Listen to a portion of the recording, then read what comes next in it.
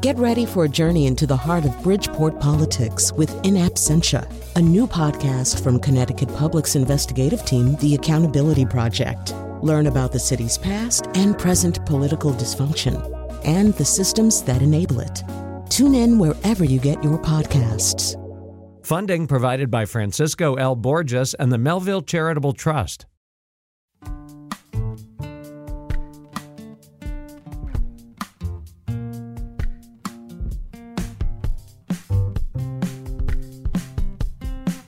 This is Where We Live on Connecticut Public Radio. I'm Lucy Nalpathanchel. When he was 22, Will Haskell ran for a seat in the Connecticut General Assembly, challenging an incumbent who was in office longer than he was alive. He would go on to win in 2018, becoming the youngest state senator in the country. He writes about his non-traditional start in politics and what he learned about legislating in his memoir, 100,000 First Bosses. His book comes out today, just 2 weeks after he announced he would not seek a third term. Coming up Where We Live, Senator Haskell joins us to talk about the decision and why he believes more Gen Zs should run for office. First, this week, the latest Cut Line on CPTV explores how the COVID-19 pandemic has reshaped education. Connecticut Public's investigative team, The Accountability Project, worked on the latest episode. Investigative reporter Jacqueline Rabe Thomas talked to educators, parents, and Governor Ned Lamont about lessons learned and how schools are planning for the future. Jackie joins us now on Zoom. Jackie, welcome back to the show. Thanks for having me, Lucy. You hit on a lot of topics when we think about how students are struggling. There's a staffing crisis and also questions about school safety. You also sat down with Governor Lamont to talk about how the pandemic has reshaped education. And he still maintains schools could safely stay open. What data is there that backs that up, Jackie? Can you talk more about that? Sure. So the state collects several data points. When it comes to school safety, the state collects how many students and teachers are testing positive for COVID. They don't, however, release data on where students and staff are contracting COVID. And the data that's released is a little bit incomplete because it doesn't share just how many students or staff were tested during that time. And so, as many of the listeners probably know, during this time, the infection rate that's released every day, a lot of people pay really close attention to that. Well, you're not really able to do that with schools because, we know that 12,000 students, for example, last week tested positive for COVID, but we don't know how many people were tested. And so it doesn't really give us a full picture exactly what's happening in schools. When you look at research is really mixed and it's kind of incomplete as well because a lot of the research is based on pre-vaccinations for some students, as well as the ability to track what's happening in schools because of different mitigation strategies. Last school year, for example, when a lot of research was completed nationwide, there were a lot of people were learning remote still. So that had an option to reduce class sizes. Students weren't so close together and sharing space so closely. He also touched on hearing, quote, loud and clear from parents who are against this mandatory masking in schools. So did that come up with teachers and parents that you talked to for this Cut Line? When it comes to masks, the parents that I spoke with, they weren't really concerned about it. They said, they're more concerned with their children being safe. And if wearing a mask provides that, then they're okay with it. And also that their kids aren't really expressing concerns about having to wear a mask in school. When I interviewed Governor Lamont, he said that he believes it's more of sort of an outlier population that's really concerned about masks in school. Again, you'll be able to watch the full Cut Line this Thursday at 8 p.m. on CPTV. But one of the takeaways from that interview, thinking back to what we're hearing from educators and parents and mental health experts, Jackie, that students have a lot on their plate and they are struggling. But something that the governor said to you is he believes kids are resilient. What are you hearing from teachers that you spoke with, from parents? Does that still hold true?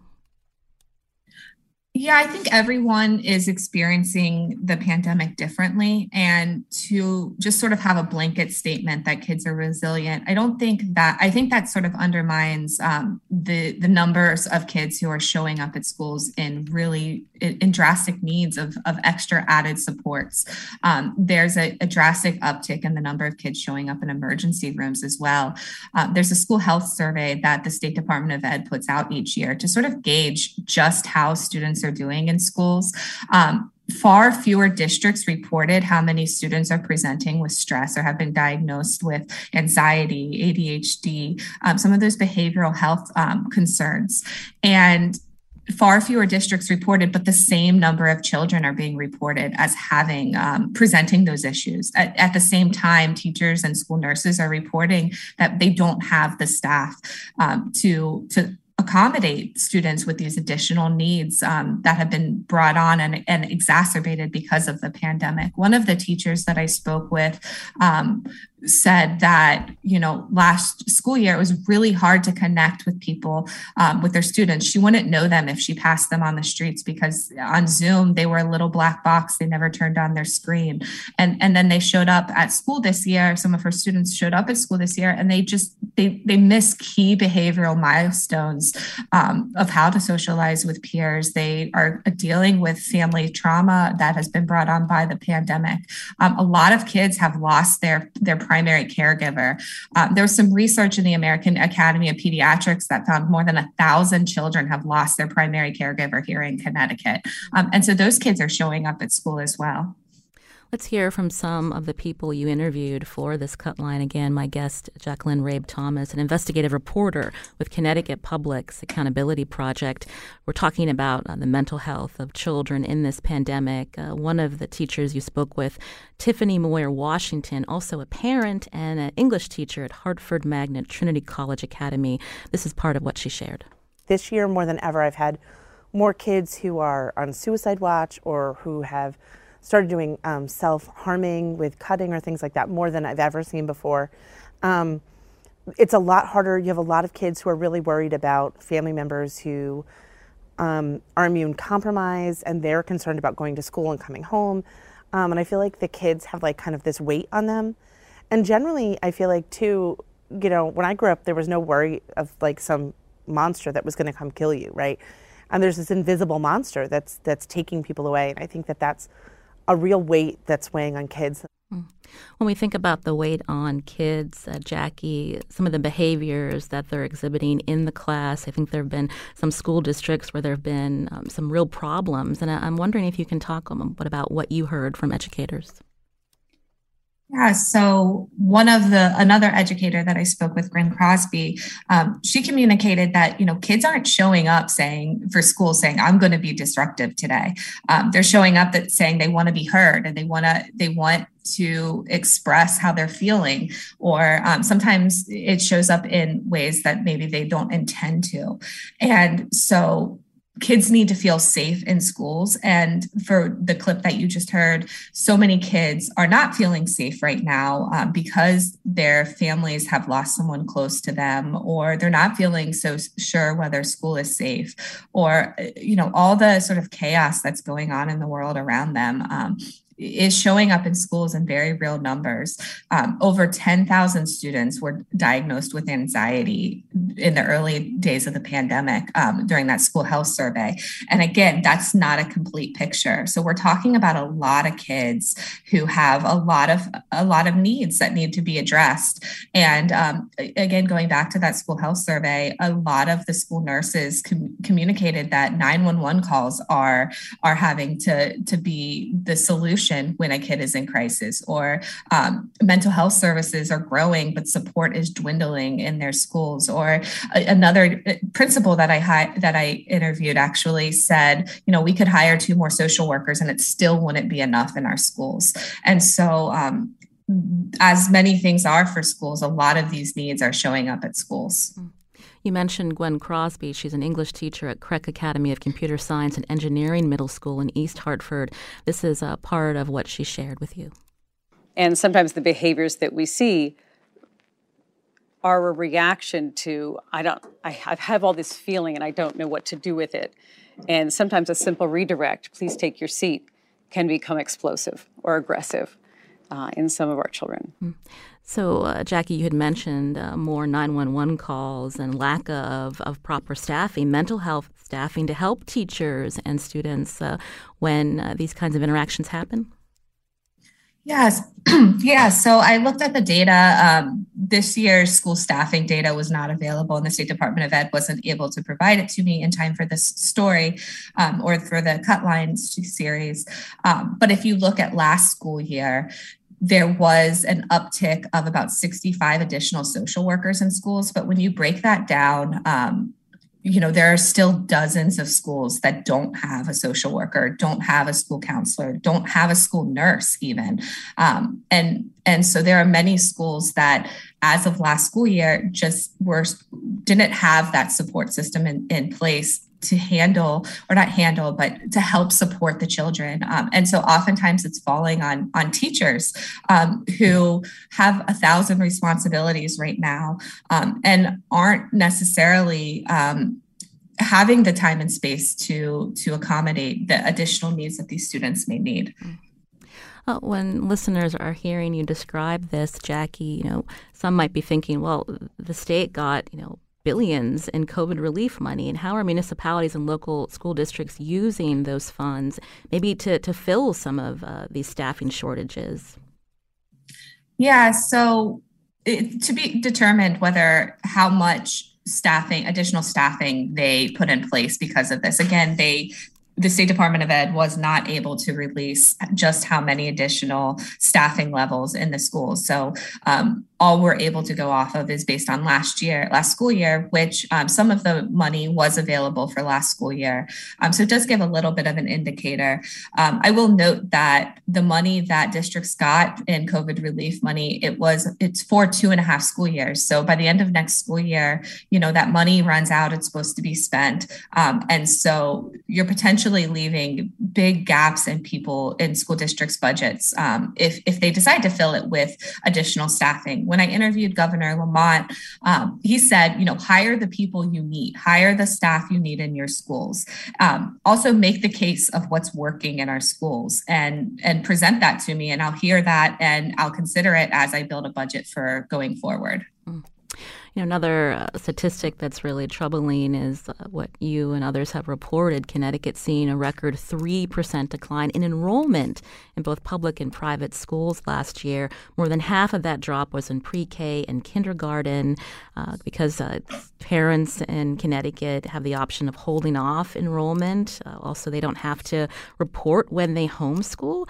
So can you touch on this issue of early education? What do we know this school year? So for this school year, preliminary data is showing that enrollment is down again. I do not have a breakdown of what grades or the enrollment is down. If you look at last school year, however, the drop was primarily, it was about 56% was in the pre-K and kindergarten grades. Connecticut doesn't require students to start attending school until they reach age 7 by January 1st. And so that gives a lot of flexibility to parents of when to start when their children will start school.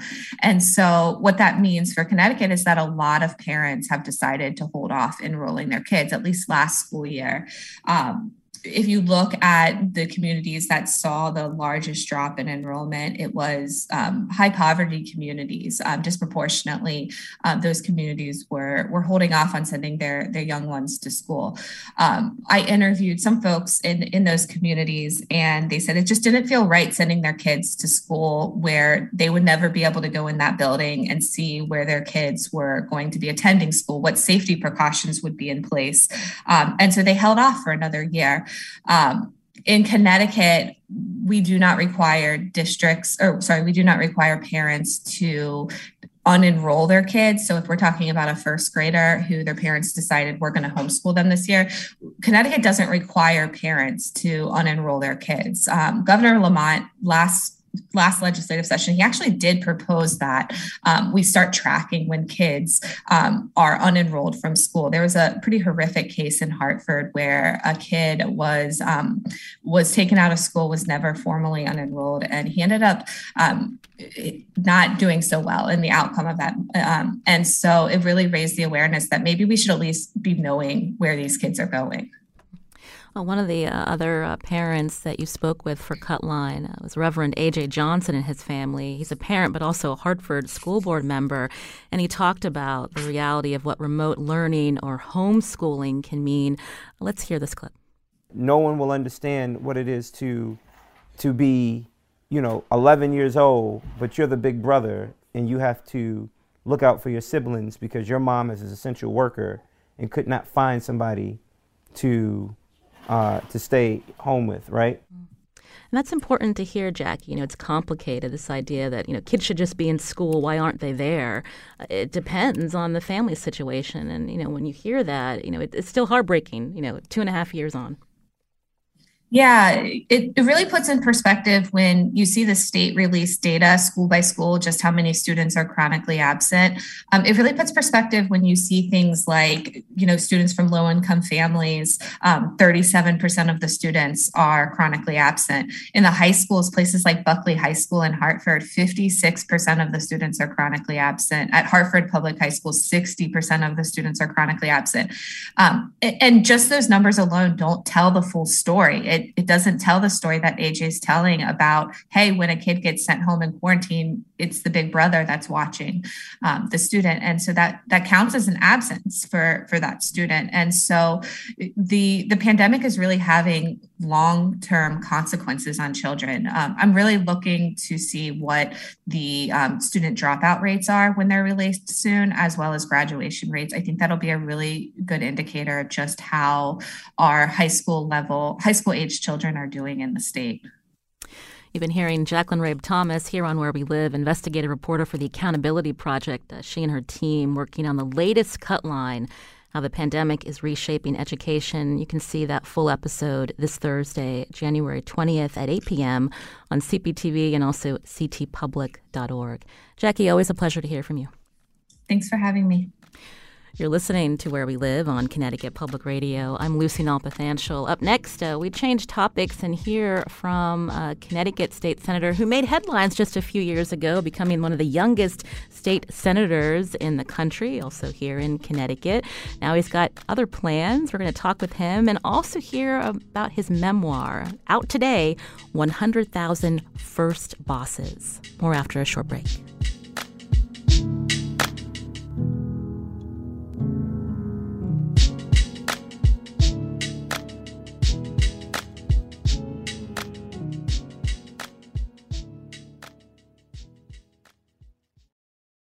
Support for this podcast comes from Hartford Healthcare.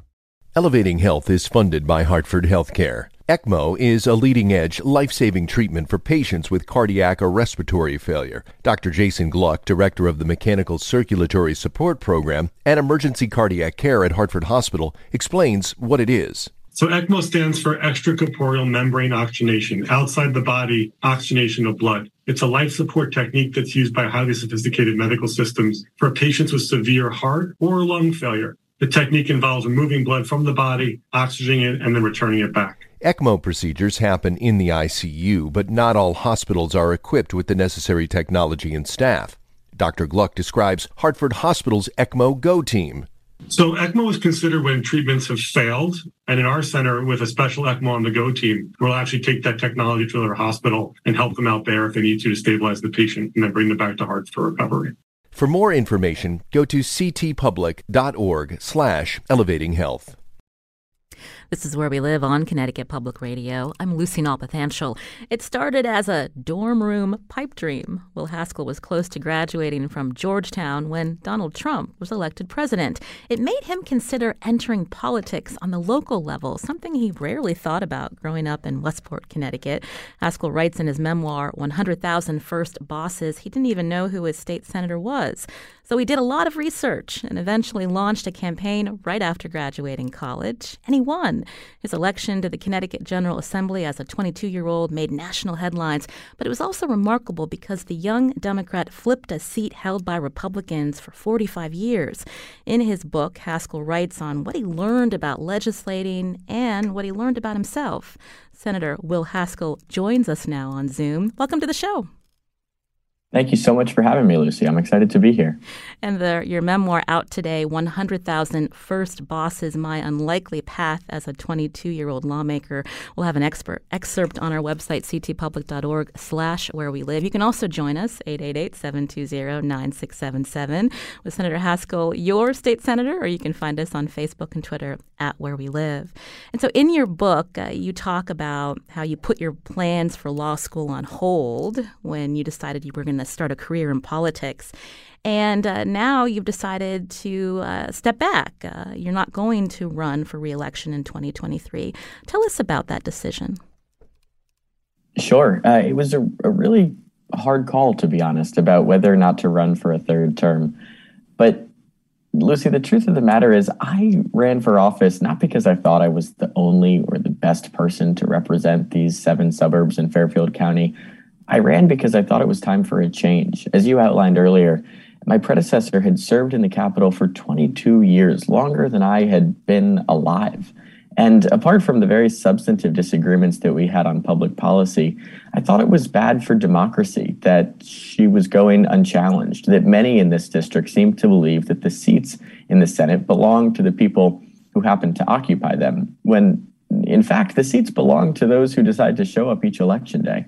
Anyways, I think the government works best when new voices and different perspectives get to enter the caucus room or the committee hearing or the Senate floor. So while I'm sad to be stepping back, I think it's the right time in my life to go to law school. And also, I'm really excited about a new voice walking into the state Senate and bringing a different perspective on behalf of the 26th district. They're sure to have insights and ideas that are certainly very different and by all likelihood, probably better than some that I would have come up with in a third term. I think the changeover is good. So I'm excited about this next chapter. There's a lot of optimism that you're sharing with us, Senator Haskell. But in the book, you're also very clear that there were some real challenges to being a legislator in a part-time state legislature. We've talked about that on our show several times. You know, the financial challenges of being a young man living in Fairfield County and doing this job. Can you explain that to our listeners? Sure. So to your point, I wrote this book because I want others to feel optimistic about politics, not because of anything that happened in my tiny corner of our tiny state, but because there's a generation of young Americans who are stepping off of the sidelines and they're walking into the voting booth. And you won't just find them at the ballot. You're going to find some of them on the ballot as well. But I didn't just want to write a long stump speech. I wanted to offer a really honest look at behind the scenes of running for office and then serving in the state capitol, the good, the bad, the ugly, and hopefully maybe the funny. There are very real barriers that prevent young people from voting and from running for office. For one thing, our election laws here in Connecticut are woefully outdated. Without early voting, it's hard for single working parents, for commuters, for seniors, and especially for young people to make their voice heard on election day.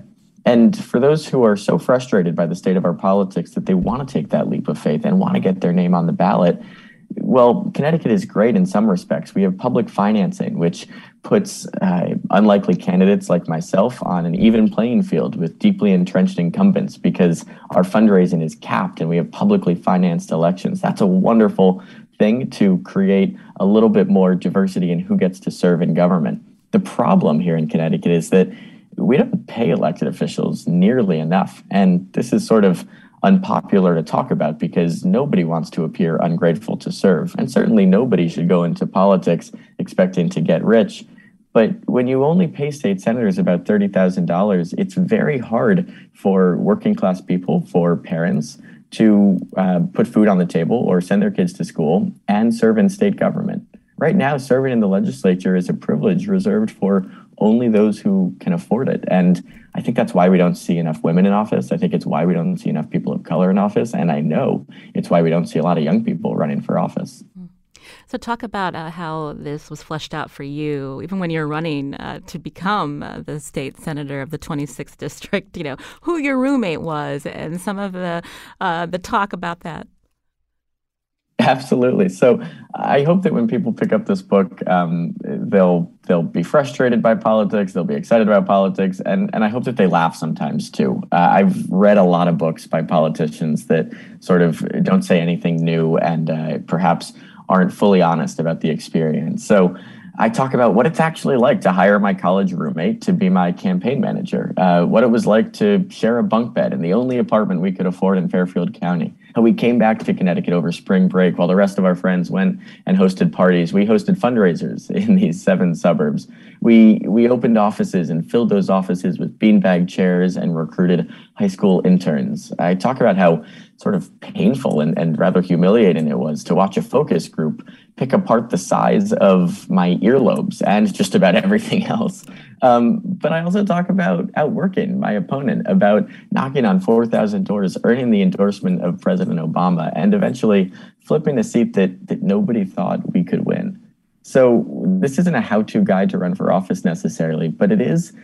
I do hope that the book prompts somebody out there, some unlikely candidate, to say, you know what, I could do this. I should run for office. I think that I have some ideas that would make my community, my state, my country a little bit better. Again, you're hearing State Senator Will Haskell here on Where We Live. He's been the senator there for 2 terms of the 26th district. This is several towns in Fairfield County. He will not be running for re-election, but he does have a new memoir out today, 100,000 First Bosses, My Unlikely Path as a 22-year-old Lawmaker. Will Haskell hoping to inspire others, especially young Americans, to run for office. I'm wondering if you could read a portion of your introduction for our listeners, Senator Haskell. Absolutely. I'd be happy to, Lucy. So this comes at I'll just read the final few paragraphs of the introduction. As I said a moment ago, this isn't a how-to run for office guide for young people because I believe campaigns and candidates are too unique to make a book like that useful. Instead, this book continues the conversation I've had with so many other young people who want a seat at the table when public policy is written. In each room where decisions are made, millennials and Gen Z are systematically underrepresented. Every day, policymakers in town halls, state capitals, and Congress decide what the next century of American life will look like, but too often they do so without any input from stakeholders in that future. Representative democracy remains an unfulfilled promise, with white, male baby boomers dominating the conversation on both sides of the aisle. Although I don't add much diversity to the state Senate, I do bring down the average age by quite a bit. And for what it's worth, young people have a unique story to tell. We're not a monolith, no generation is. However, we know that climate change isn't an academic problem, but an existential threat to our ability to lead happy and healthy lives.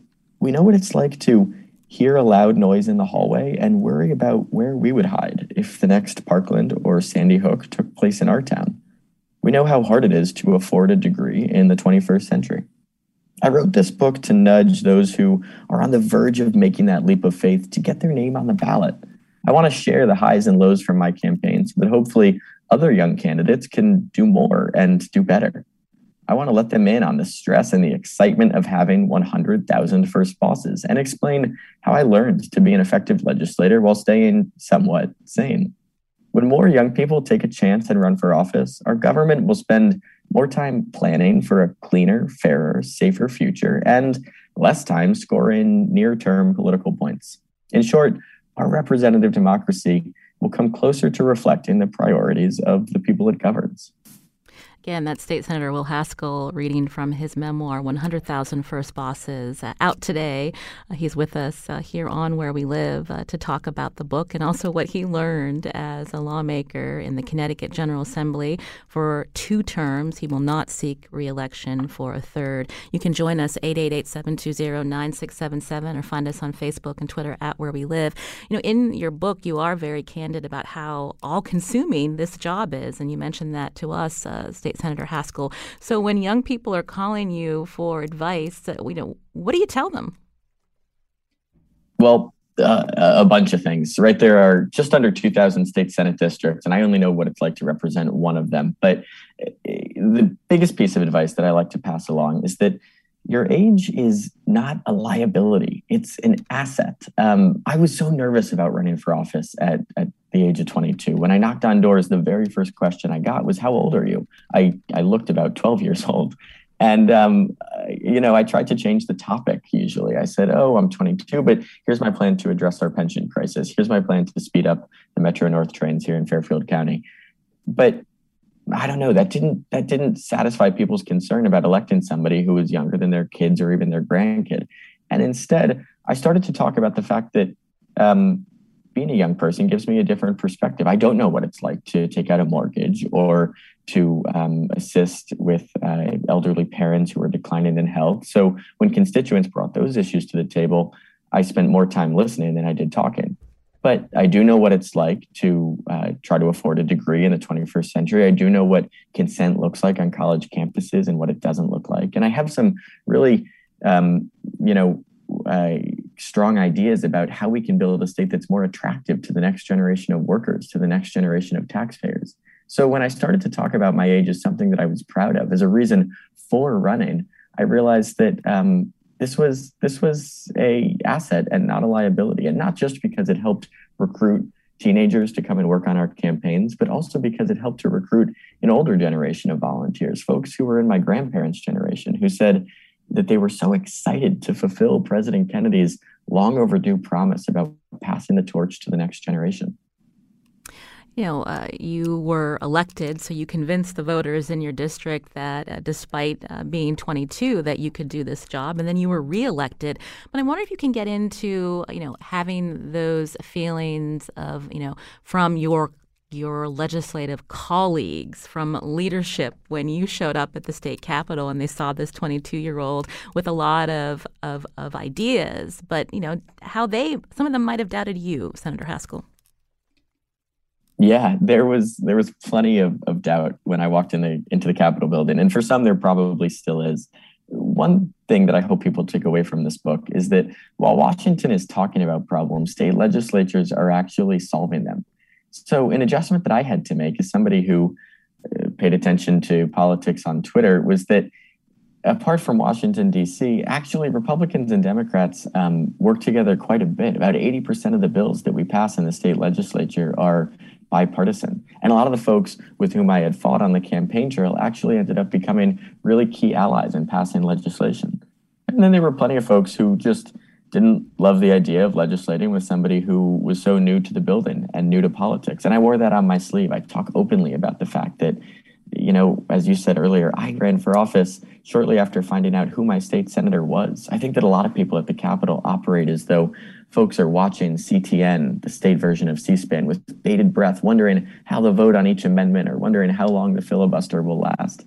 But the fact of the matter is that most people lead really busy lives and they don't have time to pay attention to politics in general, let alone state politics. So our job as elected officials is to reach those who are apolitical, to go out door knocking, both when we're up for re-election, but also in the off years to try to stay engaged with our constituents. I'll just tell one quick story about bonding with those who have been in the Capitol for much longer than I have.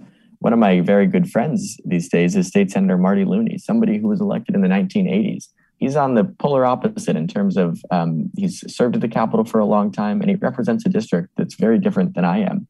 But we've developed a real rapport, both in terms of working together on issues like special education funding, which impacts his district and mine alike, and also just in terms of building a friendship. He remarked on the first day of the session that he was wearing a tie older than I was. And a few weeks later, I brought him a tie that was older than he was. And this became a bit of a theme. Actually, some of my colleagues still come up to me and tell me that they're wearing shoes older than I am, or, rather disgustingly, they're wearing underwear older than I am. So anyways, Marty's become a good friend. And I think that part of being a legislator is building connections with those on the other side of the aisle, those on the other side of the age spectrum, figuring out where you can work together and delivering for the people that send you to Hartford. That's interesting that you've developed a good relationship with State Senator Martin Looney. When we think about, the urgency, what made you want to run for office, and what we hear from, other people considered in the Gen Z generation, where they see climate change as an existential threat, but when they look at how older Americans in power, and how they view the problems like climate change, the inaction of TCI, the Transportation Climate Initiative, a lot of frustration in the environmental community about that. And so I'm wondering if you can talk through, having relationships with legislators who may not be in the same place as you when it comes to action on, something as controversial as TCI became. Well, there have been some very frustrating moments in the legislature. As proud as I am to have passed something like debt-free community college, which has helped thousands of young people go to college and get their degree, I'm frustrated about the fact that we haven't been able to get tolls, a sustainable funding mechanism for transportation, across the finish line. How we weren't able to pass TCI, which would cap carbon emissions and ensure that there's clean air and clean water for the next generation. Look, on a lot of those issues, some of my colleagues on the other side of the aisle seem to be burying their head in the sand. But for the Democratic Party, there's a real opportunity here. Young people showed up in a historic way in the 2018 midterms. And then that turnout got even larger in 2020, showing that young people as an electorate there's a new norm of young people being a part of this Democratic coalition. And we've got to figure out how to harness that. Luckily for the Democrats, we are still growing, quite literally in some cases. But Democrats can't idly count on young people to show up to vote unless they deliver on some policy priorities that really matter for our generation. And that means both passing aggressive climate change legislation, enacting stronger gun laws that will save lives and make sure students feel safe at home. But I also think, Lucy, that it means elevating more young candidates. Young people want to recognize themselves in the folks on the ballot. And it's going to be a challenge for a party that's nationally led by septuagenarians and their more senior colleagues to find a way to inspire the next generation to get to the polls. So we as a party need to spend a little bit more time and money investing in young candidates. And I think every elected official of every party and anywhere on the age spectrum has to spend more time talking to young people and less time talking about them. You mentioned on issues of climate change and the party on the other side of the aisle burying their heads in the sand when we think about this very important issue. But what about fellow Democrats? You were very clear in your memoir. You asked the question, how many good ideas die because of legislative gamemanship? The fact that the clock runs out on particular issues, the fact that all the seats are up for re-election this year, and thinking about how constituents will view your vote and how that all plays into whether you can make a good decision that pleases everyone. That's impossible, right? Totally. It's completely impossible. You're always going to have to let your friends down. And in a Democratic trifecta like the state of Connecticut, a lot of the fighting happens within the party. Democrats disagreeing with each other. We're a big tent party, and that's inevitably a part of the process. But what I would say to anyone listening who cares about climate change or college affordability or gun control or whatever issue it is that motivates you and makes you concerned about the state of our politics, be in touch with your state legislator. I've now seen firsthand what just a handful of calls can do in terms of getting a bill through the Senate, through the House, and onto the governor's desk. One of the chapters in this book is called Stop Calling Mitch McConnell and Start Calling Your State Legislator. Because if even a fraction of the advocacy that we all direct towards Washington, D.C.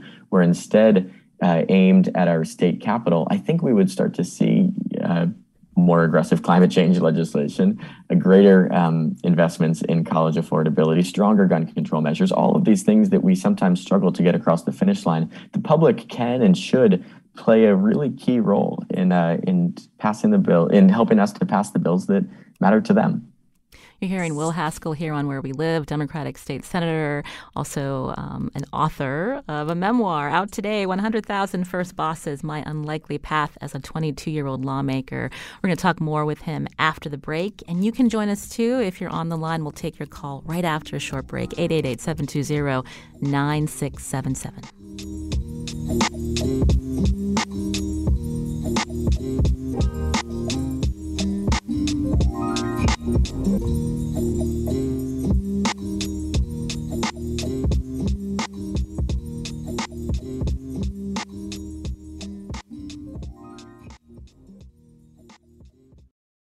This is Where We Live on Connecticut Public Radio. I'm Lucy Nalpathanchel. How do you get more Americans interested in running for office?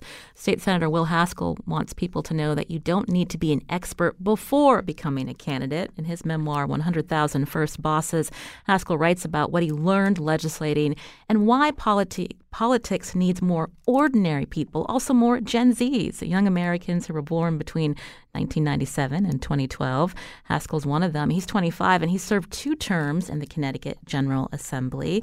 I wanted to take a quick call. Tim is calling in. Tim, what's your question or comment for Senator Haskell?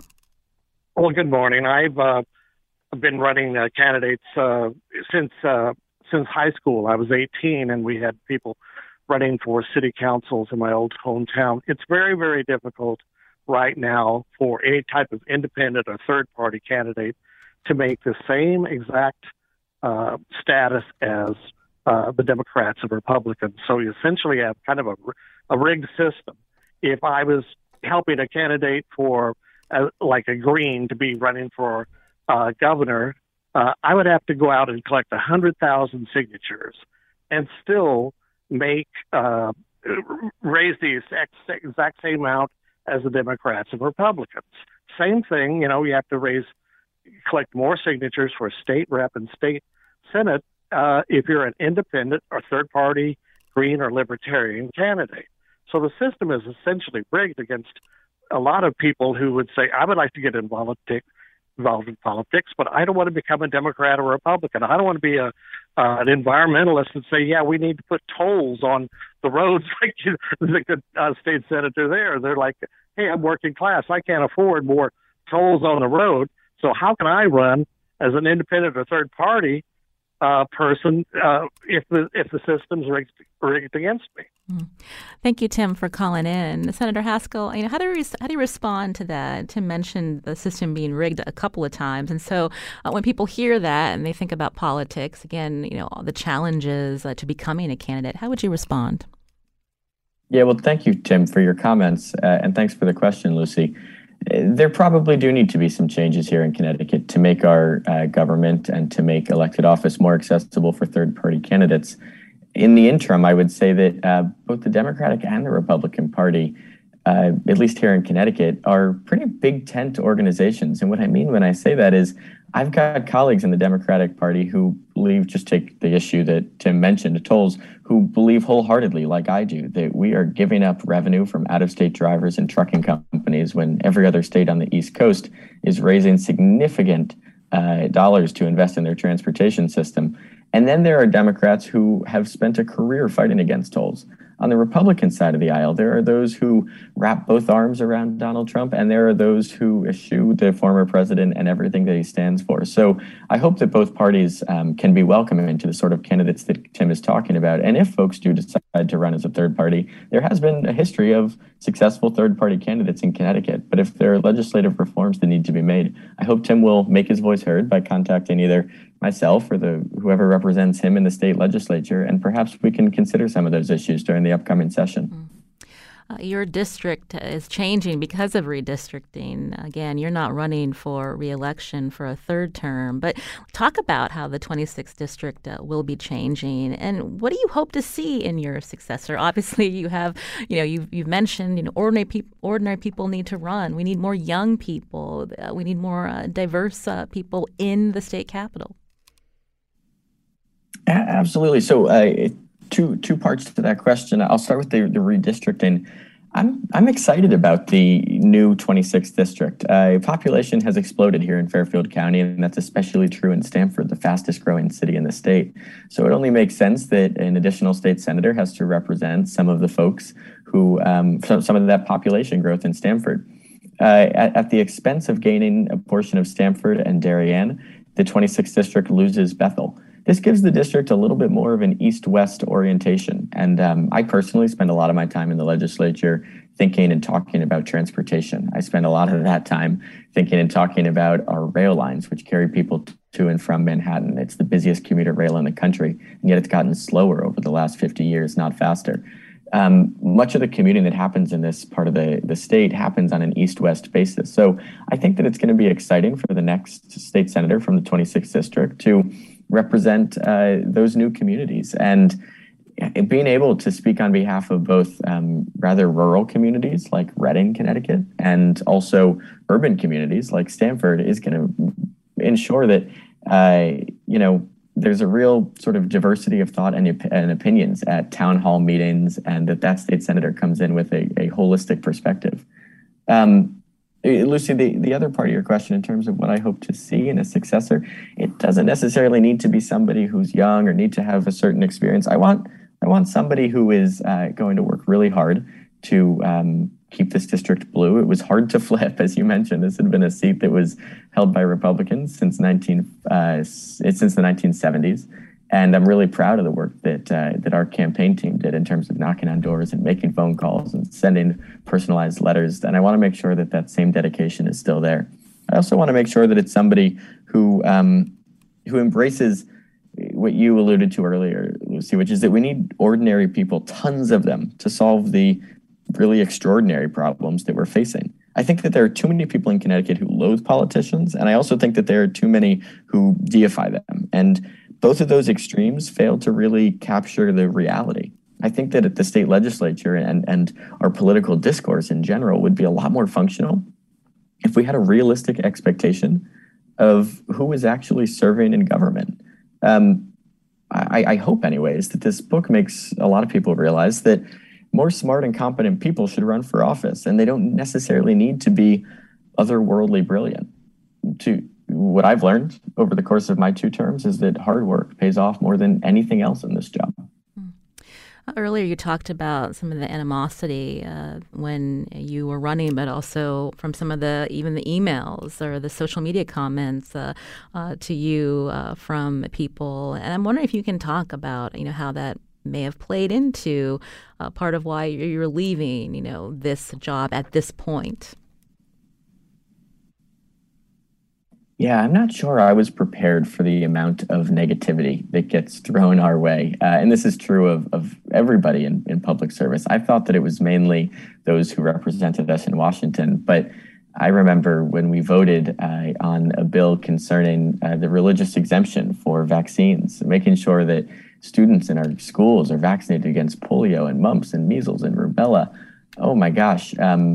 The negativity both in my district but also outside of the Capitol, people with amps and microphones shouting my name and all sorts of obscenities that could be heard in the Senate chamber. Those were moments that will stay with me forever. And although I'm tremendously sad about stepping back and leaving politics, at least temporarily, that isn't necessarily something that I will miss. I think elected officials are supposed to say that they don't read the Facebook comments and they don't pay any attention to their Twitter mentions. Maybe that's true for some people. It's not true for me. It does take a toll. It is the last thing I look at when I go to bed and usually the first thing I look at when I wake up. I try to address that criticism head on. When I'm looking at my email inbox and I've got 100 emails to respond to, I start with the folks who disagree with me the most because they can call me, communist, all sorts of terrible things, but at least they can't say that I'm unresponsive. But yeah, it is a challenge, and it's probably a deterrent for some folks in terms of when they're making a decision about whether or not they want to step up and serve their community. But for those who read your memoir, and a lot of optimism and the fact that you were able to really enact change on the local level, and that's why it's important to get into local politics. For those who are on the fence, you can read again State Senator Will Haskell's book, 100,000 First Bosses: My Unlikely Path as a 22-Year-Old Lawmaker, for some takeaways. And so it's fair to say that there will be another chapter in American politics for you. I'd love to come back to politics. I'm stepping away, not from public service. I hope to go to law school and use my law degree to help others. And down the road, if I can find my way back into politics, I'd be thrilled. But in the meantime, I'm looking forward to living a little bit closer to the person that I love and spending a little less time reading the Facebook comments on my page and, calling up my future state senator and making my voice heard. Will Haskell, again, is Democratic State Senator of the 26th District in Fairfield County. You can read a part of his memoir, 100,000 First Bosses, on our website, ctpublic.org/wherewelive. Senator Haskell, a pleasure to hear from you. I enjoyed your book, and thanks for coming on the show. Thanks for having me, Lucy. I'm Lucy Nalpathanchil. Today's show produced by Katie Pellico. Our technical director is Kat Pastor. We'll be back tomorrow.